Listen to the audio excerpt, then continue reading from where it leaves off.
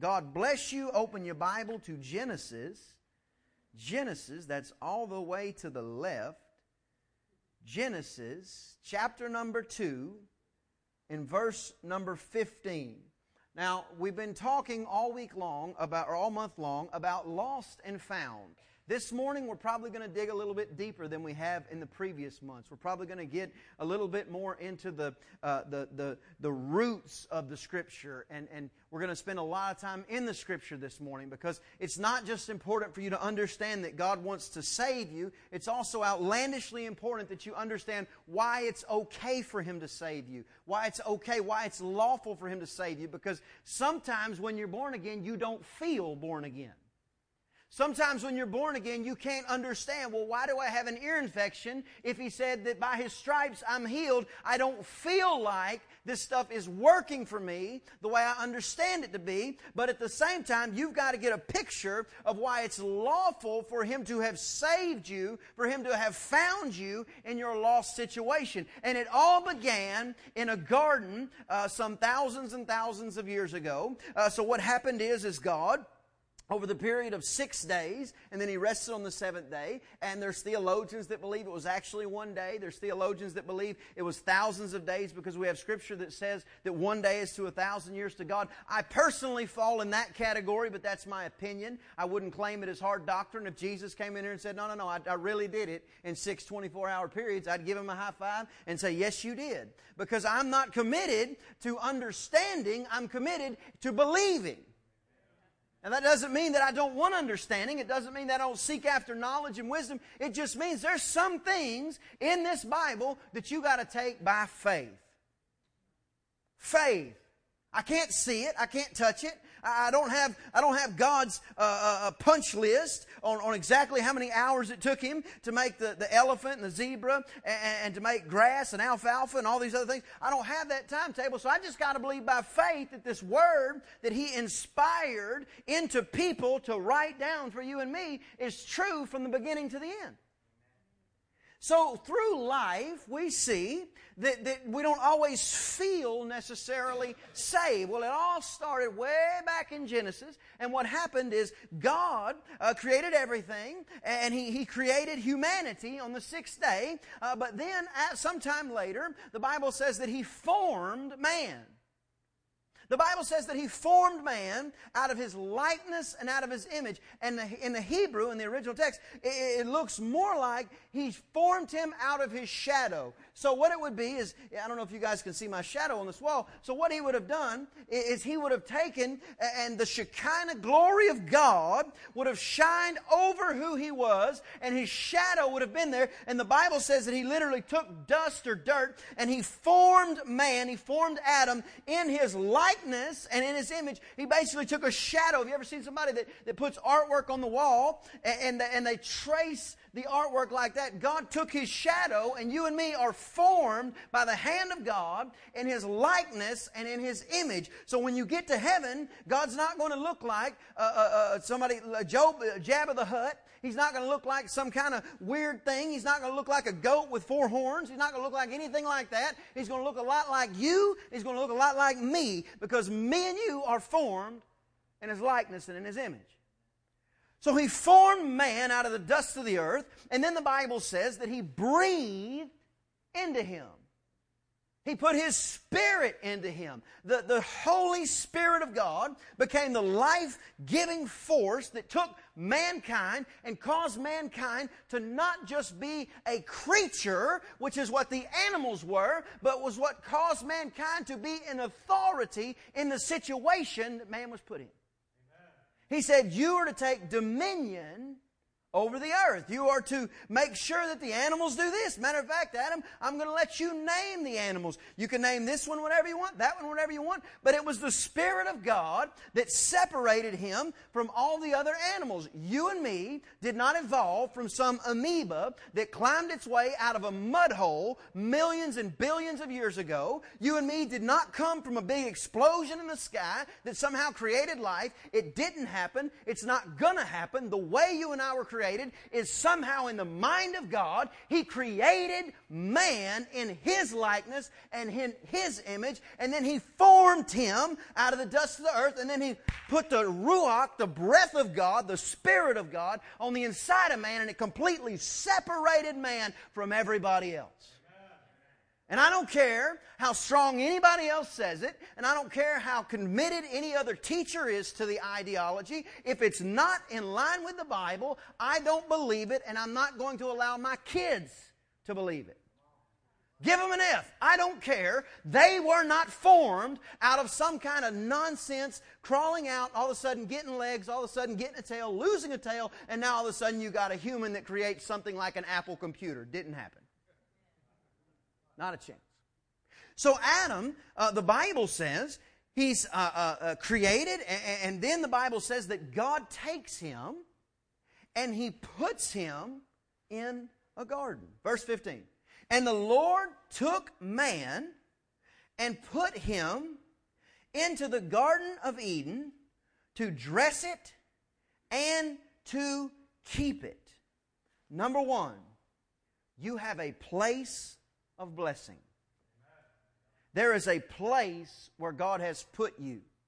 If you're in this church, I believe wholeheartedly that the Spirit of God has drawn you to this church and that God has put you into this church, and He has put you into this church to not only be blessed by the powerful praise and worship, to be blessed by the teaching, but also to be a blessing.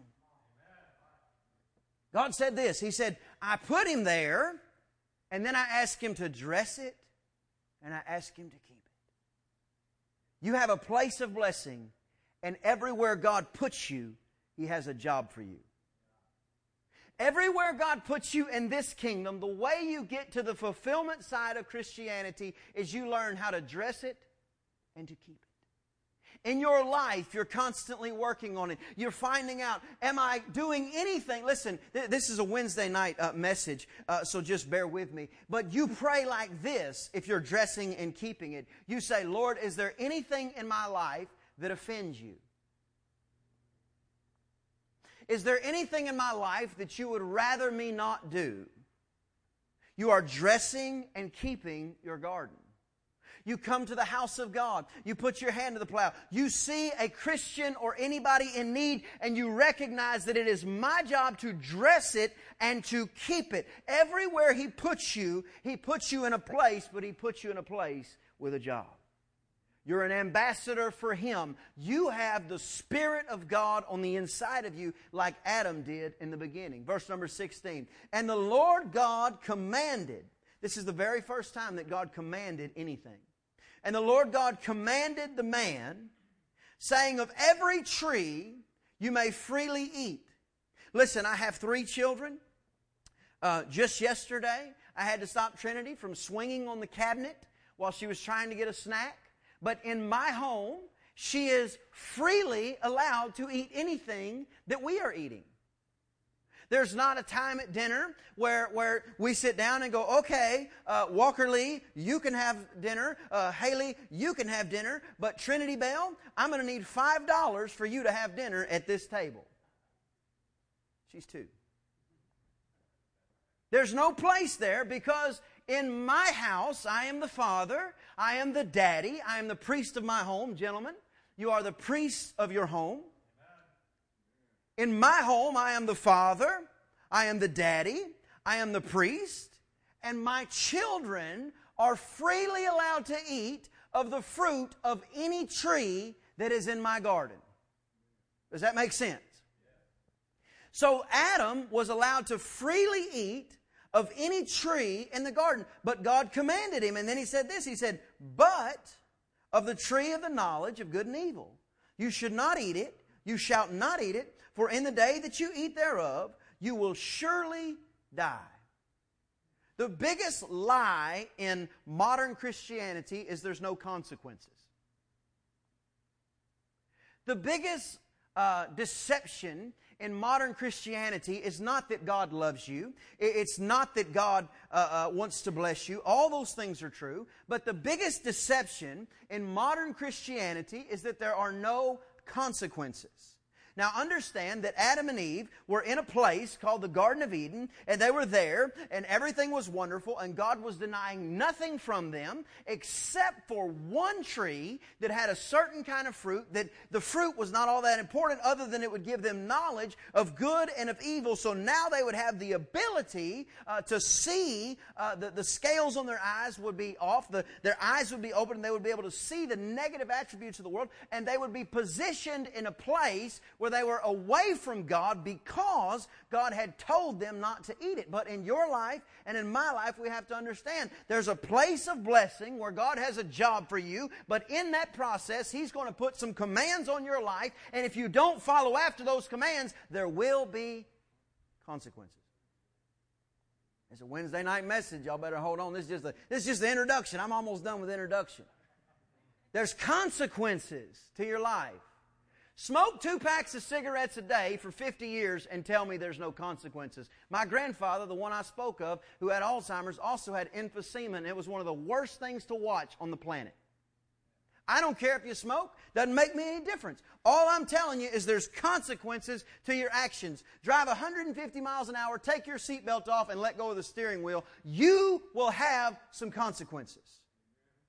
Life is filled with them. The Bible indicates this from the beginning to the end. The New Testament, when people say, well, I just believe in grace so much. Well, great. Well, here's Jesus' version of grace. He said in the law, it said that you can't commit adultery. But I'm telling you, if you just look on a woman with lust, you've already done it. Jesus takes our job, our dressing, and our keeping, and He takes it from this level, and He takes it to this level, and He says, guess what? There will be consequences if you don't follow after my commandments. Bump your neighbor and say, I'm glad I came to church this morning. Your life is not your own. We're going to map that out in just a minute. But it doesn't belong to you anymore.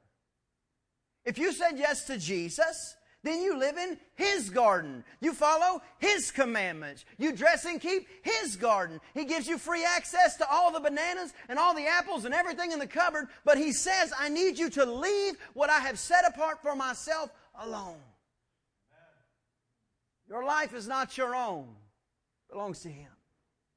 And the Lord God said, it is not good that man should be alone. Hallelujah. And I will make him a helpmeet. And he goes on to talk about his wife.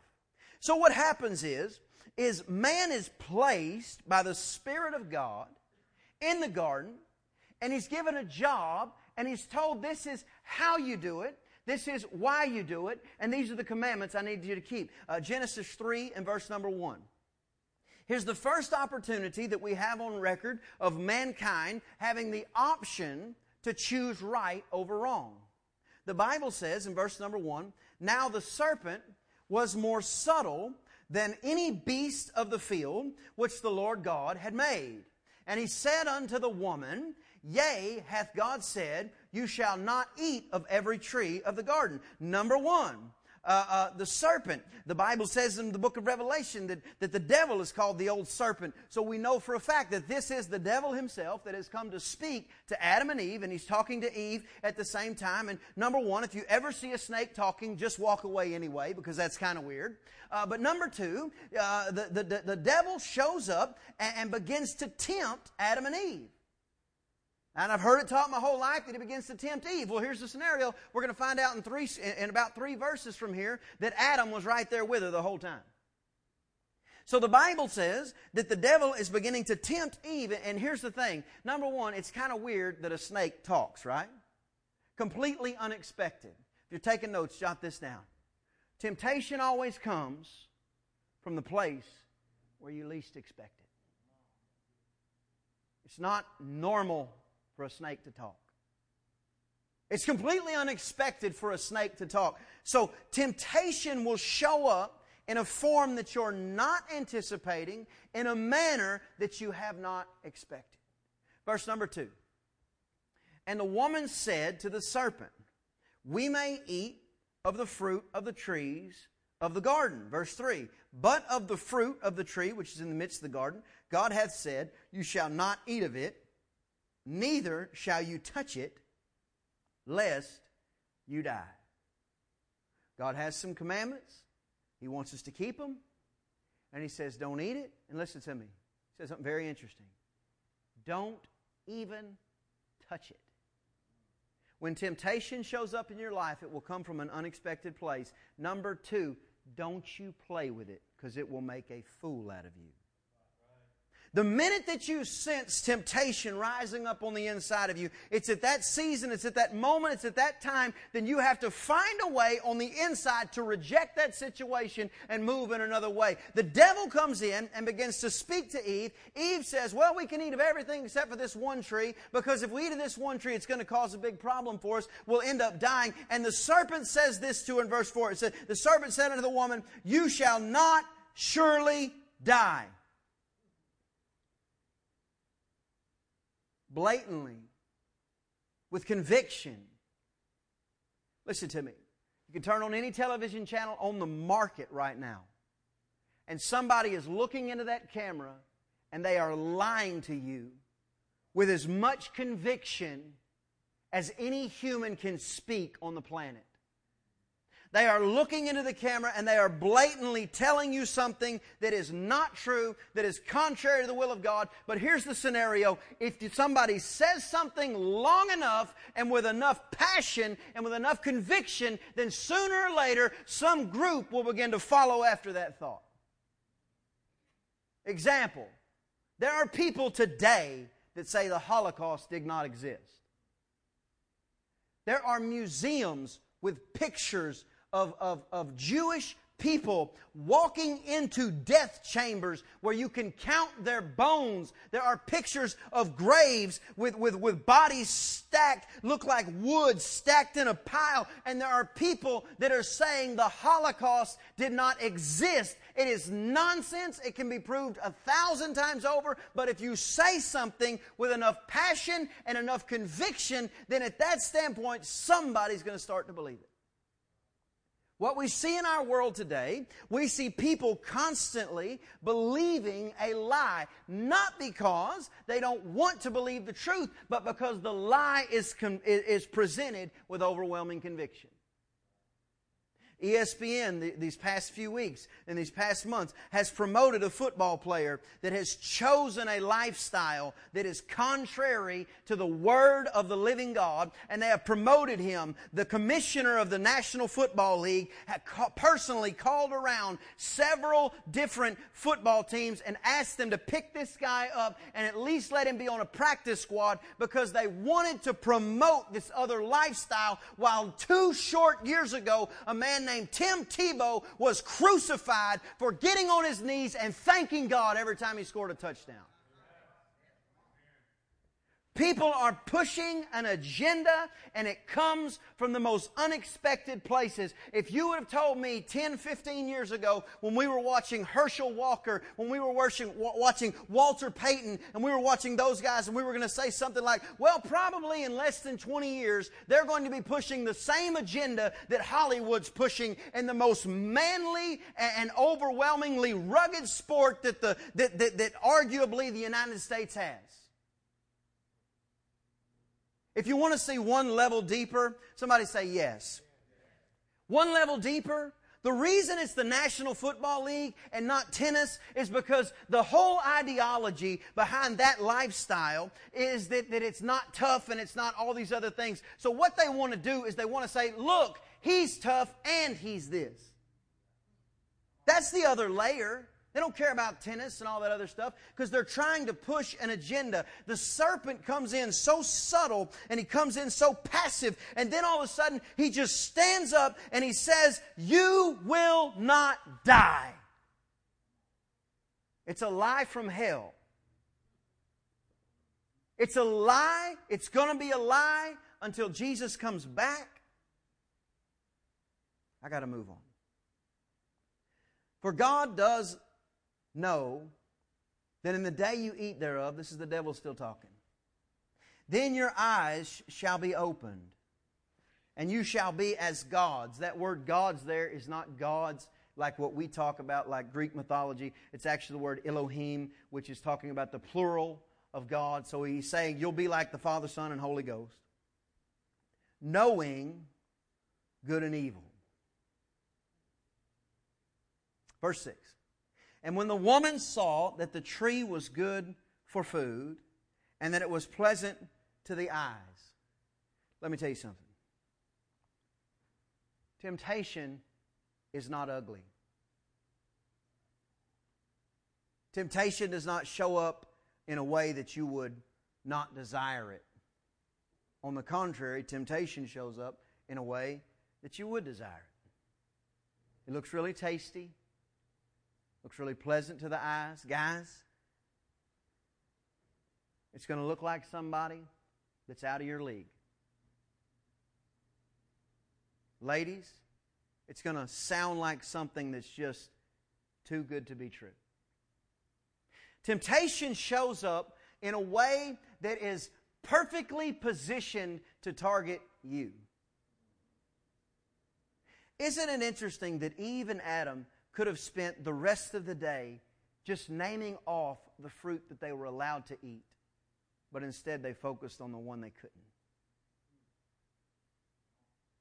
If we would count our blessings, instead of trying to figure out why this God of heaven who's so good would withhold something from us, number one, He won't withhold anything. Everything that He offers you is for your benefit, and everything He tries to keep you from doing, guess what? Is for your benefit. Just the 10 Commandments. Thou shalt not lie. How many of you know that if you don't spend your life as a pathological liar, you're probably going to have a better life? Thou shalt not murder. How many of you know if you don't go around murdering people, your life is probably going to be significantly better? The 10 Commandments are not an electric fence to try to keep you into something. They are literally a recipe for the life that God has laid out for you. Honor your father and your mother. How many of you wish you could have some of those teen years back? Don't commit adultery. You'd probably stay married longer. These are some of the things that God has established for us to do. But the devil comes in and he tries to put a spotlight on something that God has, for your benefit, asked you and told you not to do. And he's trying to shine a light on it as if the God of heaven, who gave you children, who gave you breath in your lungs, who gave you everything that you have from the going up of the sun and the going down of the same. He gave you everything. And now the devil's coming in trying to shine a spotlight on the one thing that God has asked you not to do.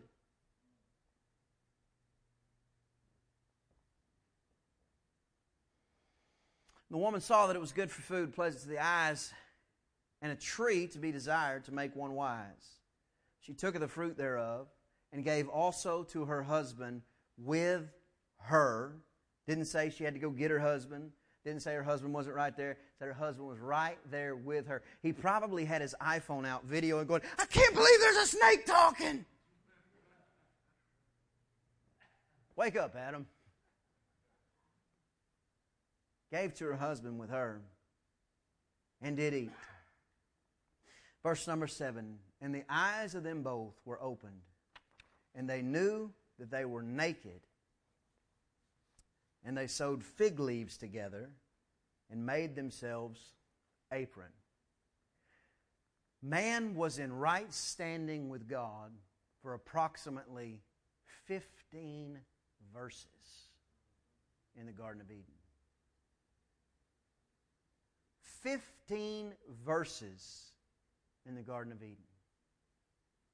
The rest of the book is all about getting you back in that position.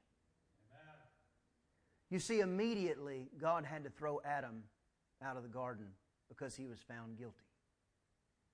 Immediately, Adam had to go to a fig tree and cover his nakedness and his wives. Immediately, the man and woman who were able to walk around with the God of the universe now had to be expelled from His presence. The rest of the book, we're 3 chapters in, the rest of the book is about how He's going to put you back where you were. If I could just coin it, how He's going to find the lost. The Bible says that Jesus was born of a virgin. The reason He was born of a virgin is because everybody born after Adam and Eve have the seed of Adam in them, and the seed of Adam is tainted with the darkness of sin, and in that position puts you in a place where you are born in sin. You're stained. You can't live in the garden. You can't live that life. You can't live the abundant life that Jesus paid for because you are tarnished. You're damaged goods without Jesus. So Jesus comes and He begins to live a great life, and he raises up, and at just a young age he's found in the temple teaching, and his mama says to him, Jesus, where you been? I've been looking all over for you. And he said, Mom, here's the deal. He said, you should have known. I'd just be about my Father's business. And Joseph's like, I don't see any wood and a hammer. Jesus wasn't talking about Joseph. Talking about his father. He lives a life, and he shows up on the scene in relatively grand fashion, and he walks up to a place where John the Baptist, his cousin, was baptizing some people, and he walks up, and John the Baptist all of a sudden says, behold the Lamb of God who takes away the sin of the world. And he said, John, I need you to do something for me. I need you to baptize me like these people. John says what you and me would have said. I can't baptize you, God. I've had men of God that I look up to call me for prayer, ask me to come and lay hands on them.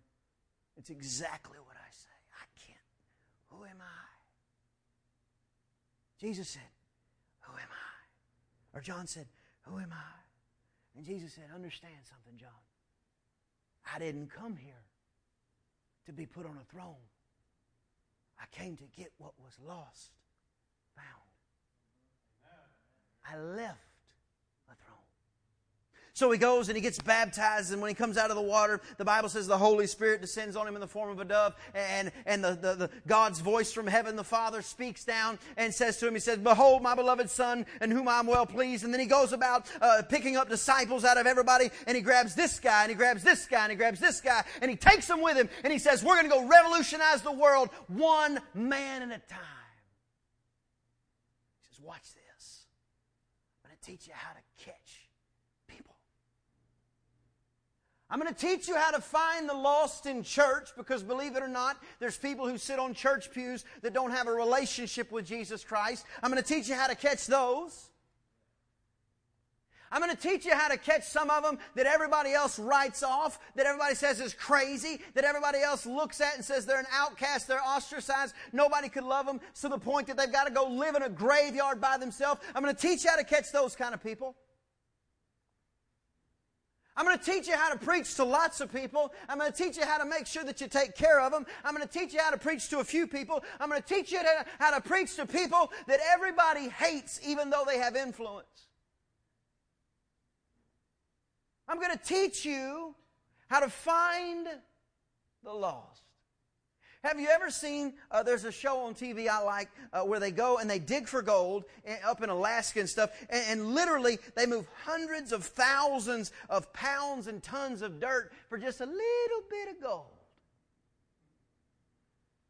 I'm talking dump truck after dump truck after dump truck. And then at the end of the day, they've got something that barely fills up a mason jar, and they're all happy about it. Because you're not looking for what you can see, you're looking for what's lost. They're not looking for the dirt's everywhere, whatever. I'm looking for something that's difficult to find. So Jesus goes on. He lives a perfect life. He heals the sick. He opens blinded eyes. He opens deaf ears. He changes things. He raises people from the dead. He constantly talks in stories, and we call them parables. The reason we call them parables is very interesting. The same word that we get parables, the same word we get parabola from. Parabola is an arch, and an arch is the strongest structure that you can have when you're building anything. If you ever see a big bridge, whether it's a cable made of arches or stone arches or iron arches, it'll always be an arch. There'll always be a parabola, which we can say there'll always be a parable, because in a parable you can remember it. When I say the Golden Gate Bridge, you immediately get a picture of it and you see the parabola that's sitting there. And when I say to you the parable of the sower, you immediately remember the parable, and that's why Jesus spoke like that, so you and I could remember it in our hard times and trying to figure out, instead of trying to figure out a bunch of religious rhetoric that we cannot remember. He taught in parables, confound the wise. From top to bottom, they couldn't figure him out. Who is this man? Why is he so nice to sinners? Why is he so comfortable around holy people? Why does he take such a problem? Why does he have such a problem with religious people that hurt people and put people down? Why does he do all these things? Who is this man? Completely confounding the world, but on one mission: to save that which was lost. Jesus teaches you and me how to deal with what Adam and Eve dealt with. The Bible says that Adam and Eve were in the garden. Obviously, they were alone because the only people that were around them was Adam and Eve. And then you had God, and God wasn't there yet because God says He was going to show up a little bit later and try to walk with them in the cool of the evening. And actually, the cool of the evening is indicative of the word ruach, which means the Spirit of God, which means when they heard God coming, they heard the Holy Ghost moving through the bushes like the sound of a mighty rushing wind. He's coming. He's coming. He's coming. Oh my gosh. We didn't do what we were supposed to do. Why do I feel so bad? Why do I feel so terrible? I was so comfortable around my father, but now I feel terrible. Quick, Eve, get some leaves. No, a bigger one.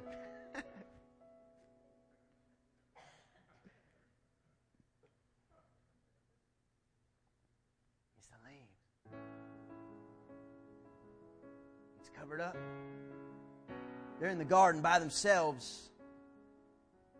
And you think, well, what would I do? How do I know what I would do there? Let me tell you what you do.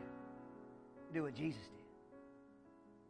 Jesus got baptized. The Spirit of God descends on him like a form of dove. God says, "This is my beloved Son whom I will please." And Jesus walks off by himself in the wilderness. And when he gets there, that old serpent shows up. And I can hear the devil's thoughts. I can hear him say, well, I'll just do what I did before. The last time I was dealing with humans without an earthly father that have this divine DNA, the last time I just twisted the word just enough. A half lie, a half truth is a whole lie. So he gets there and he says, here's the deal, Jesus. You've been fasting. I know it. I get it. I bet you're hungry, Mr. Powerful Man, Mr. Raise the Dead, Open Blind Eyes. How about this? How about you turn those stones to bread? And Jesus said, it's written. Man doesn't live by bread alone, but by every word that proceeds out of the mouth of God. The devil's put back on his heels for a moment. Then he comes back a little bit stronger. He says, okay, Jesus, you're so tough. Jump off of this pinnacle. Jump off of this high height, because the Scripture says, your Bible, which you just decided to quote for me, Mr. Reverend Jesus, your Bible says that God will give His angels charge over you, lest you dash your foot against a stone, lest you hurt yourself. And Jesus didn't go, whoa, whoa, whoa, let me think about that. No. He said, it is written. You don't tempt God. Now the devil's getting frustrated because he doesn't know what to do. He says, how about this? I'm the prince of the power of the air. I'm the ruler of darkness. When I was flung from heaven, I did my very best to take my position here and rule and reign. And if you'll just bow and worship me, I'll give you everything you can see. Jesus said, get behind me, rat.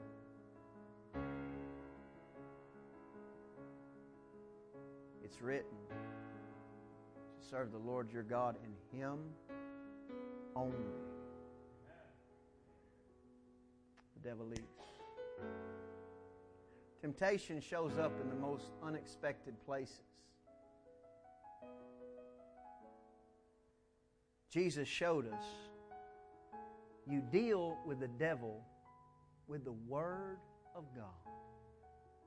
That's why at this church, we're not just going to get people born again, but we're going to get them equipped.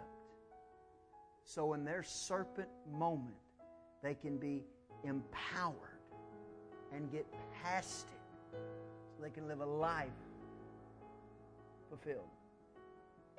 When temptation comes in, you can't tolerate it, you can't negotiate with it, you can't incubate on it, and listen to me, you cannot hesitate with it. You've got to move immediately. And you say, well, how do I know when temptation comes in? I don't like it when preachers say this, because I really try to give a very good representation of how you can get things done. But this is the truth that I've found counseling people. This is the truth I've found in my personal life with countless testimonies. This is the truth. You will know. But the problem is, the minute you start to touch it. Do you remember Eve said, we can't eat it or touch it. You don't have to take it in for it to affect you. The minute you begin to play with it. Have you ever gone to the pet store and they got all these little puppies and everything that those salespeople are trained to do is to get that puppy in your hand. Because the minute you touch it, you want to take it home. The minute they can get it into the hands of a kid, oh, Mommy, look at him. His name is Sprinkles, already named him. Isn't he cute? Because the minute you start playing with something, that's the minute the odds of it coming home with you go through the roof. Jesus didn't play with it. He didn't tolerate it. He didn't hesitate.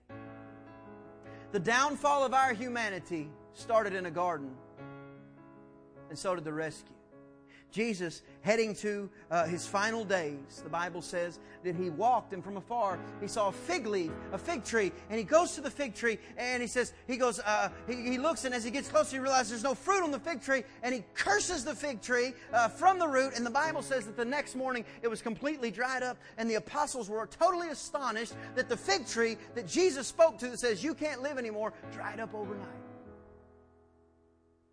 He continues down and he goes and he throws some people out of the temple, out of his daddy's house, and then he goes through the process of having the Lord's Supper. And then the Bible says, he goes, okay guys, it's time to go pray. Let's go to the garden.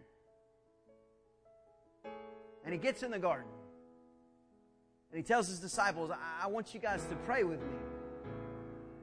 And he finds his disciples sleeping time and time again.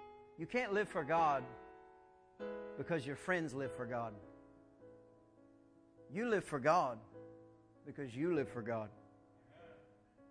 Because in the moment when you think you need them the most, not that they're not good friends, but they're going to fall asleep on you.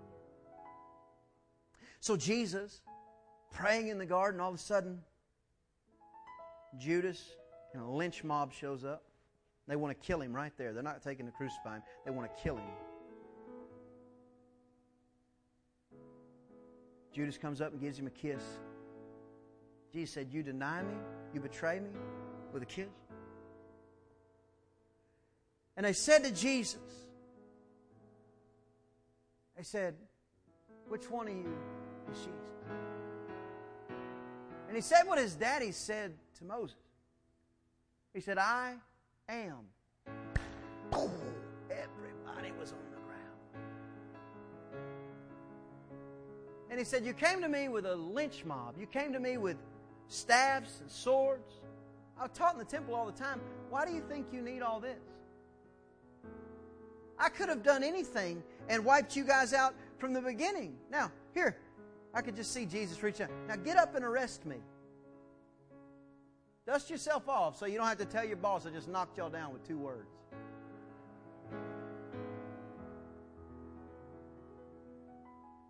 They tie his hands. They begin to beat him and torture him. What I'm saying is this.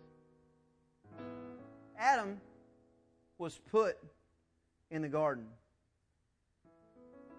Was found guilty in the garden.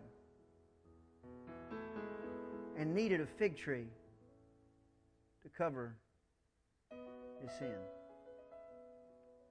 Jesus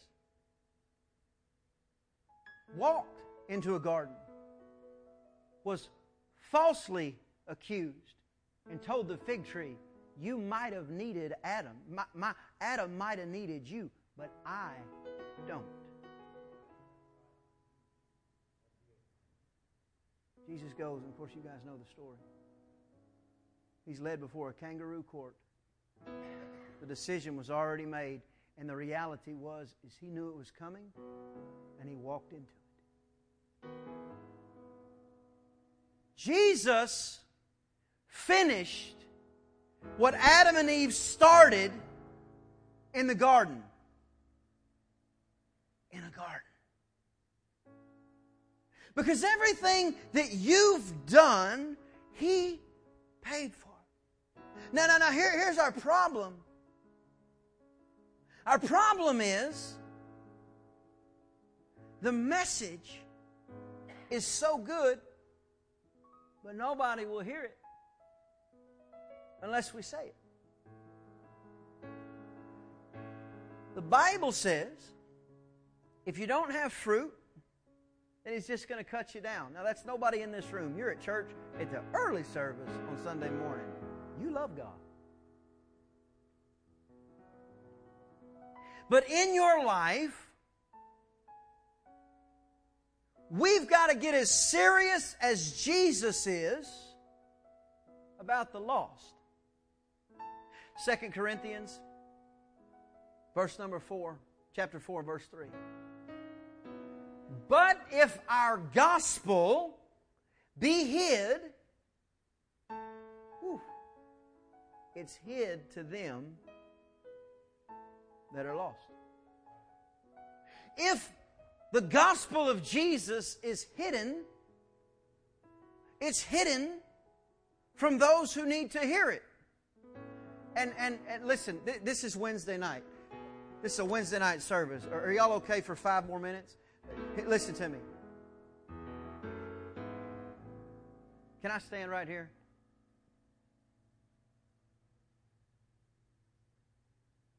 The Holy Spirit is calling each one of us to another level. And here's the thing. You'll experience all the blessings. You can eat of every tree. You can freely live the abundant life. But the Holy Spirit of God is calling us to seek and to save the lost. I'm not playing around about this. I can't sleep over this. 60, maybe 75 days ago now, I began talking to my friends in my inner circle, and I began telling them, I said, listen, I hear the cry of the people of this region.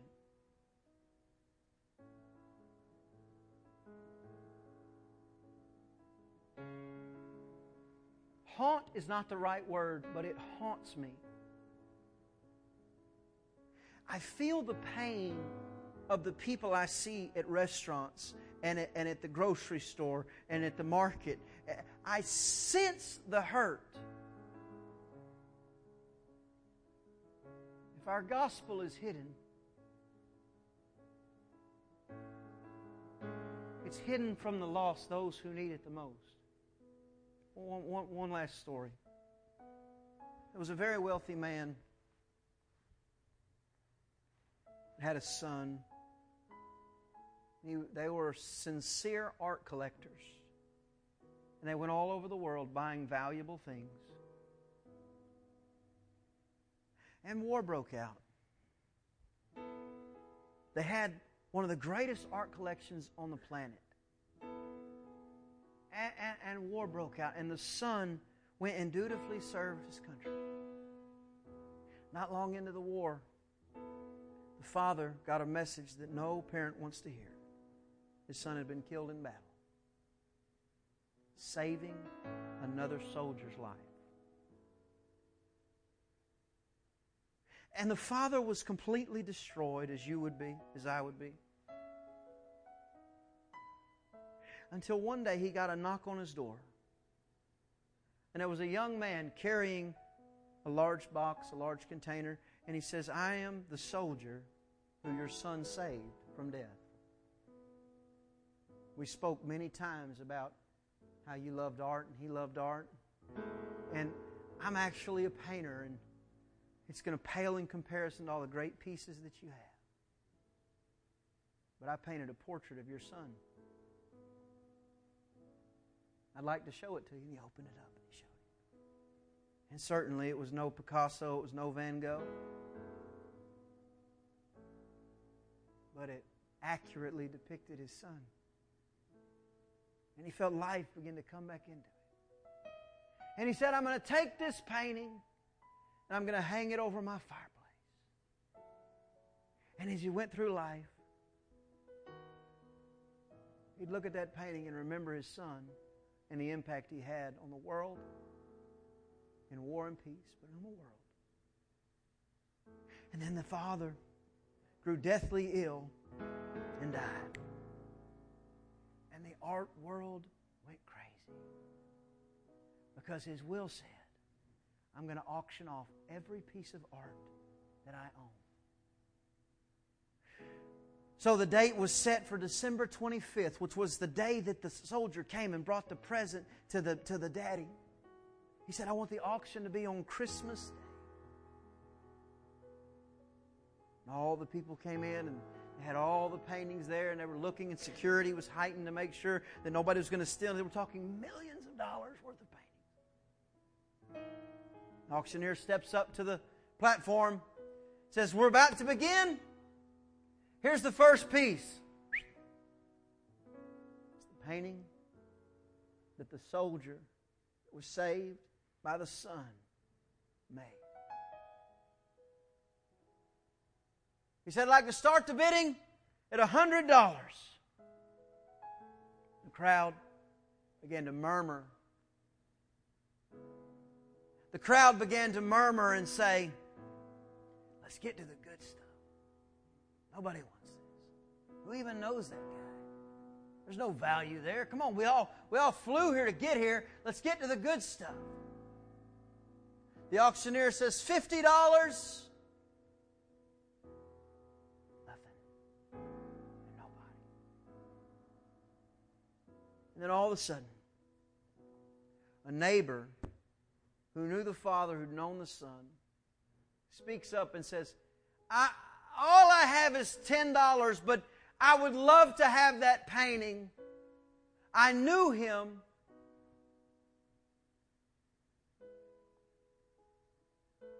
The auctioneer says, $10 going once, $10 going twice. Sold for $10. Everybody's like, "Oh, thank goodness." The auctioneer then says, "That now concludes our auction." Everybody freaks. "What do you mean that concludes our auction?" The auctioneer says, "The will of the Father is this: whoever takes the Son gets it all."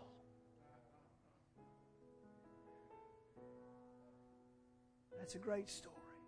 But listen to me. Nobody knew that if they got the Son, they got it all. Could you imagine what they would have paid for the if our gospel is hid, if they don't know, they'll lay idle. If our gospel is hidden, if they don't know, how will they choose Him? This is our job. Not kind of, and not maybe. Let's pray. Father, You're a good God, and we love You. You have equipped us. You have legally made it, Lord, where we can transition, Father, from a place that is away from You to a place that is close to You.